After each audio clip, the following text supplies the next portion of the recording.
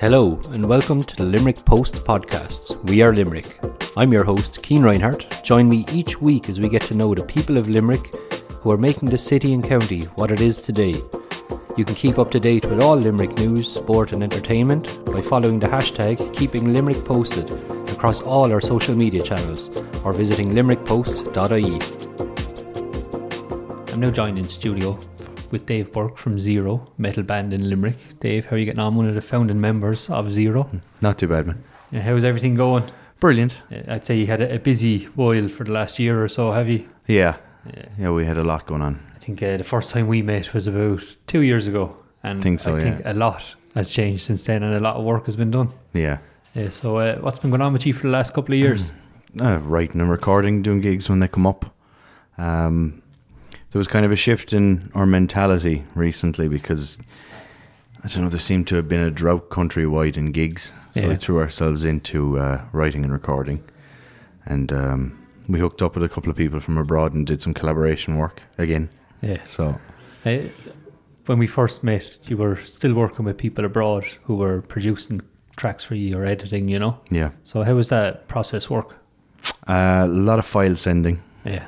To and fro. And sending them between countries and between studios. It's not always the easiest thing to do. I'd say it gets a bit frustrating, would it?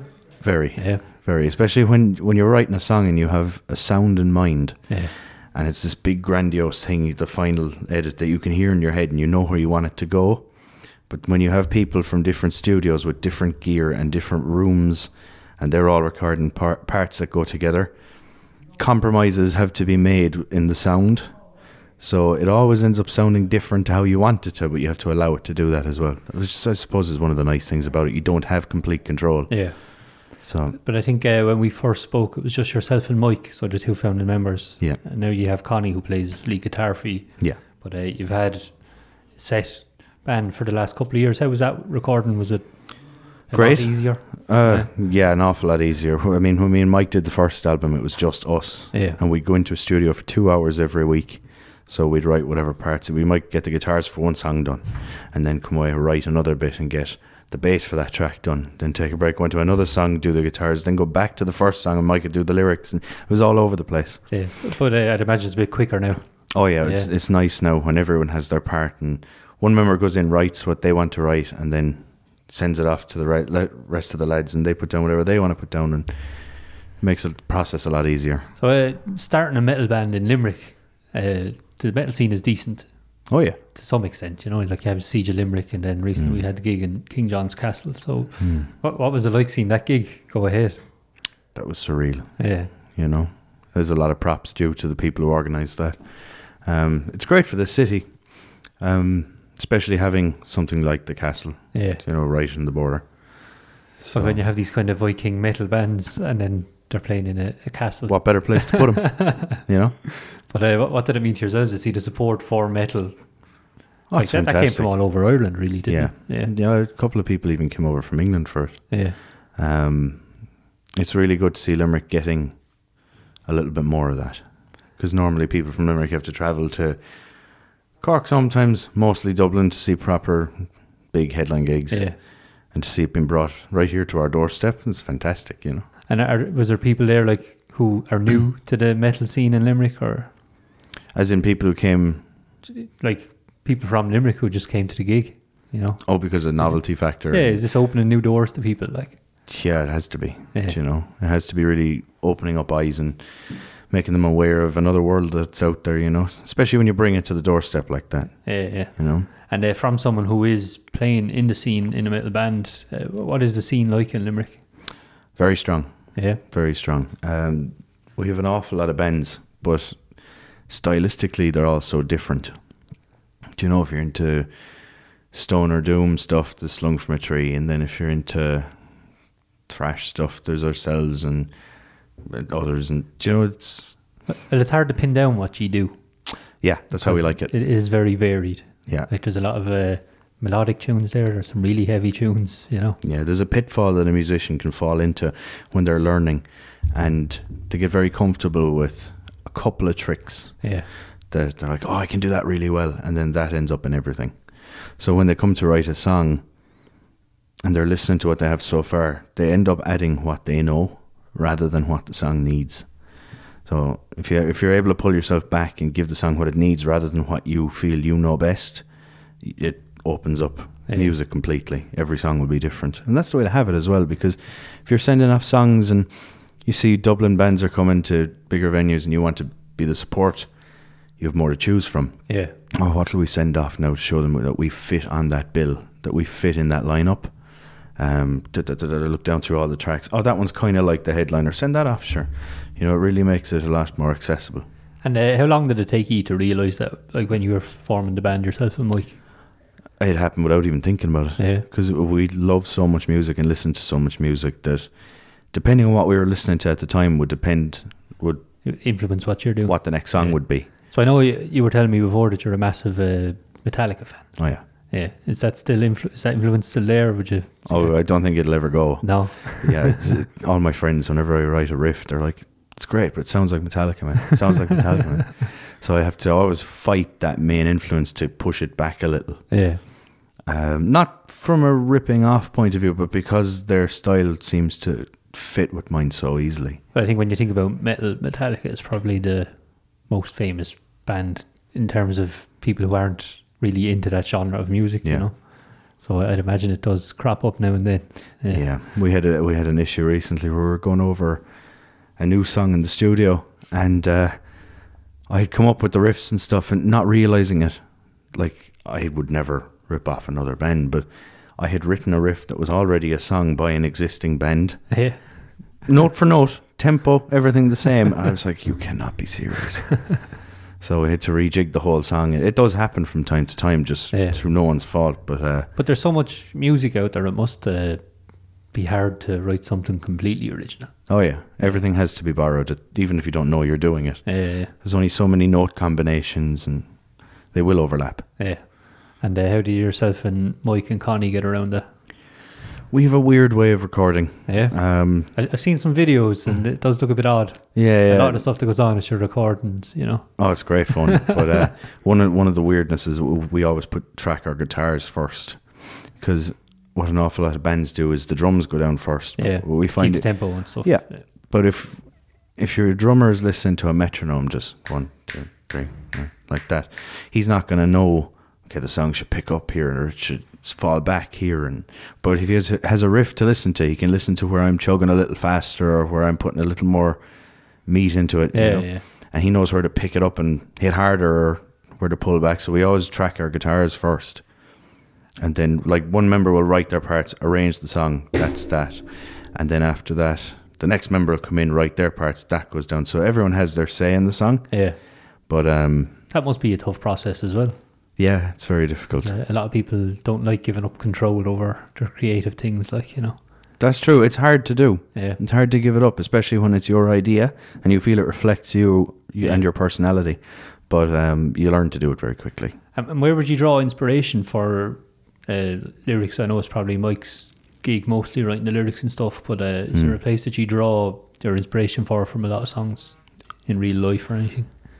Mike's lyrics are drawn from some void in his head. It's you never know really where they're coming from, and especially with lyrics, like when we write together, sometimes we say to each other, God, we're very different in how we do this. They're all poems poetry that he writes based on how he's feeling, the exchanges he has with people, interpretations of scenarios he's been in, but they're so metaphorical that when you're reading it outside of the music, without the backing, and it doesn't sound full, you're reading it thinking, these are the ravings of a madman, you know. But no, it always comes good. He's good like that. But yourself and Mike are friends since you're kids. Oh yeah, we met when we were around 14. So how is it being in a band with one of your best friends from such a young age? Like, you know? It's fantastic, and it's great having someone that you're so clued in on that you know 100% that he knows what's going on in your head at any moment. Yeah. You don't have to tell him. And you're able to be honest and everything. And oh yeah. It makes it very easy for an on-stage performance when someone knows you that well, because you can relax. There's going to be no fuck-ups because they know what you're going to do before you even tell them. Yeah. So you've released a new song recently. Yeah. And you recorded it with Alan Atkins. Yep. Alan of Judas Priest. Yeah, and people will know him of Judas Priest. Yeah. And Sean Bowen of Meat Space. So what was it like making a track with like someone like Alan Atkins? Surreal. Yeah. Very, very surreal. How did it come about? But I met him through Jeff Waters, who we worked with in the past. Yeah.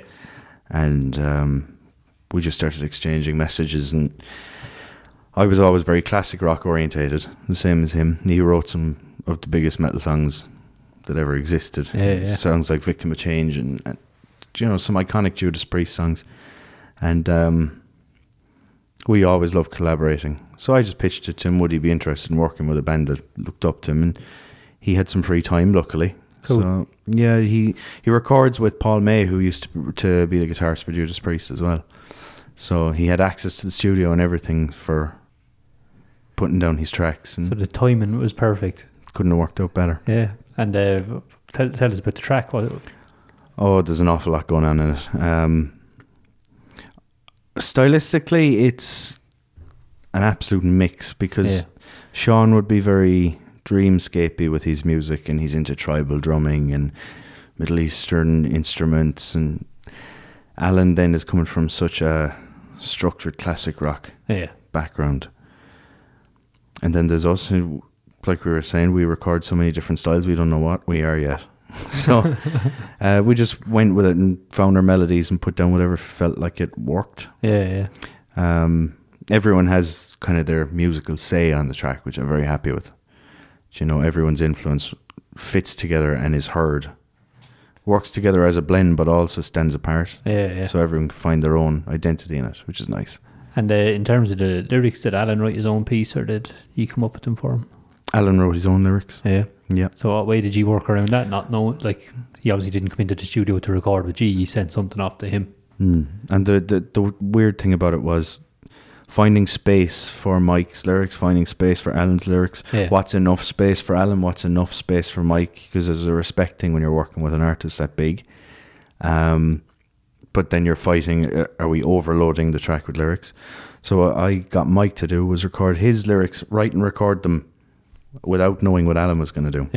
Put that aside, and then sent Alan the instrumental track and got him to write and record lyrics for this song that he would do. Neither one of the two singers heard the other singer's parts. And then I told them both, okay, I'm going to go away with these. And I went into the studio and chopped and moved parts. And that must have been a tough job. Yeah, it's quite difficult. It probably took longer than the whole recording process. Oh yeah, the editing always takes longer. Yeah. I don't think there's a perfect sound. You always, as a songwriter, have an idea in your head for what you want to sound like. Whether it's what you want the song to sound like, or you want yourself to sound like to people. But it goes through so much from start to finish that getting it to nail that sound is impossible. There has to be a bit of leeway, Now, in terms of the whole metal industry, like, you've worked with some fairly big names. Who would be the biggest that you think you've worked with, or your favourite to work with? For me, it would definitely be Jeff Waters. Yeah, working with a guitar player like that was unbelievable. And I still remember when he sent back my song with his solo on it, and how that sounded, and how that felt to have someone like him playing with me backing it. It was unbelievable. It's a feeling most people never experience. Yeah, like, you're a small enough band from Limerick, like, when you think about it, and you're working with all these, I suppose they could be rock gods to a lot of people, like, so what does that feel like? Absolutely surreal, but I think social media has made it so much more accessible. But even at that, like, social media, I know they're accessible and stuff, but they don't have to get back to you. They don't even have to respond to you. They don't. I think if they see a bit of cheek, if you're a bit cheeky about how you go about it, you just treat them normally, but also act like, even though you're not, you act to them like you're on their level. And you make a bit of confidence there, A lot of people would go tail between the legs, oh, could you throw my band a bone? You got to make them feel like they want to work with you. Assert yourself. Like. Yeah. And that gets their attention. And then hopefully the lyrics and the music, and that'll speak the rest of it. Yeah. When they look into you and they say, okay, these guys aren't half bad. you know. And obviously the fact they record with you means that they were impressed. But have you received feedback from them after releasing the track? Oh yeah, we've kept in touch with all the musicians we've worked Cool. with, so it's quite nice. We're building a nice little community Yeah. ourselves, a nice little family. The community is the thing, really, in any industry, I think, you know, because especially with something like metal, because it's not massive in Ireland, like it's big. It's not, but the thing about it is, it's the one thing I've experienced where the people who are into it more than anything else in this world. Yeah. And they will always be into it more than anything. So when you have a culture that's that devout to its interest, that's very peculiar. Yeah. How that happens, you know. And what does it mean to you as a band that are up and coming, like, you know? Oh, it's fantastic, because it means any contacts you make or people that you meet who come to your show and you end up making friends with them, it'll always be there, because that interest is always there. You see it every time you go to an event like the Siege of Limerick, and the people who turn up at it, they're like a family. Yeah. You know, and even that guy drinking his pint over there, I've never met him, but there's an unspoken, how you do? Yeah. You know, because we're joined in this interest. Like I was at one of your gigs in Pharmacy a while ago. I was running last year at the stage. May 12th, 2018. May 12th, 2018. Yeah. And I didn't know anyone there, but sure, after about half an hour, I think everyone was coming over chatting, and you know, you get a nod or something, you know. Yeah. It's kind of very inviting. It's not what you'd expect when you think of like heavy death metal or whatever. Or, it's not, but looks can be deceiving. Yeah, it's true. You know? Never judge a book by its cover and all. Yeah. So the recording process, you have that done. It's not the best time for musicians because you have things like Spotify and all the streaming stuff. Sales of CDs have plummeted, like, you know. What does that affect you that much? No, not really. So I know like anytime you release a new track, it's just straight up. Oh yeah, YouTube or whatever, you know? me and the lads just throw it out, because we'd just be happy if someone's listening to it. Yeah. Like, we're not doing this for a career. We have our jobs, you know. Yeah. And this is just fun to us. So the idea that someone would want to listen to it, I don't know, I'd feel bad charging them for it, you know? Because it is an interest. Yeah. It's an interest of ours, that's why we do it. And it's an interest You do it of very theirs. well, that's the thing. Thank you. But it's an interest of ours, that's why we do it. It's an interest of theirs, that's why they listen to it. Yeah. You know, I feel charging for it's that cut off. I think it'd be good for music overall. The fact that the bottom is falling out of it and that people aren't paying for it anymore. Because in the next 10 years, what I feel will happen is artists will stop aspiring to make money out of it. Those days are gone. You know, you have your big bands now, and they will always be big, but there's no one coming up following them who will ever be that big again. Because technology and the world we live in with social media, it has made it possible for anyone to... You think it's oversaturated? Like, it's made it possible for anyone to create in some shape and form. Like, I think now we've had more one-hit wonders than any other time. Exactly. You know, when you think about it. Yeah. But no, I think it's good for music, because once people stop aspiring to make money out of it, people will make music for music's sake again. Passion. Then you'll see real creativity coming back and experimentation. Like you're doing. Yeah, the likes of the 60s and the 70s, you know, it's lulled since then. Yeah. So I think it'll be good for it overall. And the other side of that then is there is money to be made in gigging, and a lot of performers like to perform. They'd rather be on the stage than in a recording studio. Would you rather be on stage than in the recording studio? Oh, that's a discussion we've had an awful lot. Certain members love the live side of it, and certain members love the creating and the writing and the recording side of it. And as long as certain members never have a problem with writing and recording in the studio, other members have to go along with the playing live part of it. It's an unspoken thing between us, but no, we try to bring in all sides of it and respect everyone's interests and what they want to get out of being in a band. So we just take the whole thing as a package, you know. And what's it like performing your tracks live and seeing a crowd react to it? Like, 'cause I know you said it's nice that people listen to it. Yeah. But actually seeing them listen to it and enjoy it must be something else. It's very satisfying. Yeah. You know, that makes it all worthwhile. And like, talk me through your part on stage, you know. Like, not everybody gets to go up on stage. Yeah. Like, what's it like looking down at, say, a bit of a pit there, or a few lads headbanging or whatever, you know? you really feel clued in with them. Yeah. A song is such a personal thing, and it's such a personal art form in general, but that song is like a musical representation of your creativity, something very deep within you. And then when you see someone enjoying it to that level where it's making them act physically, or you can see it reflect physically in their actions, yeah, it feels like that connection is a lot deeper than spoken word could ever be. You know, yeah, it's a very tribal thing when you connect with someone musically. You know, like you see people dancing around a campfire to tribe drums, and they're all connected through that beat, through that pulse. yeah. It's very similar to that. And you mentioned the personal side of it there. Like, obviously, writing lyrics is a lot more personal than writing a riff. Or would it be?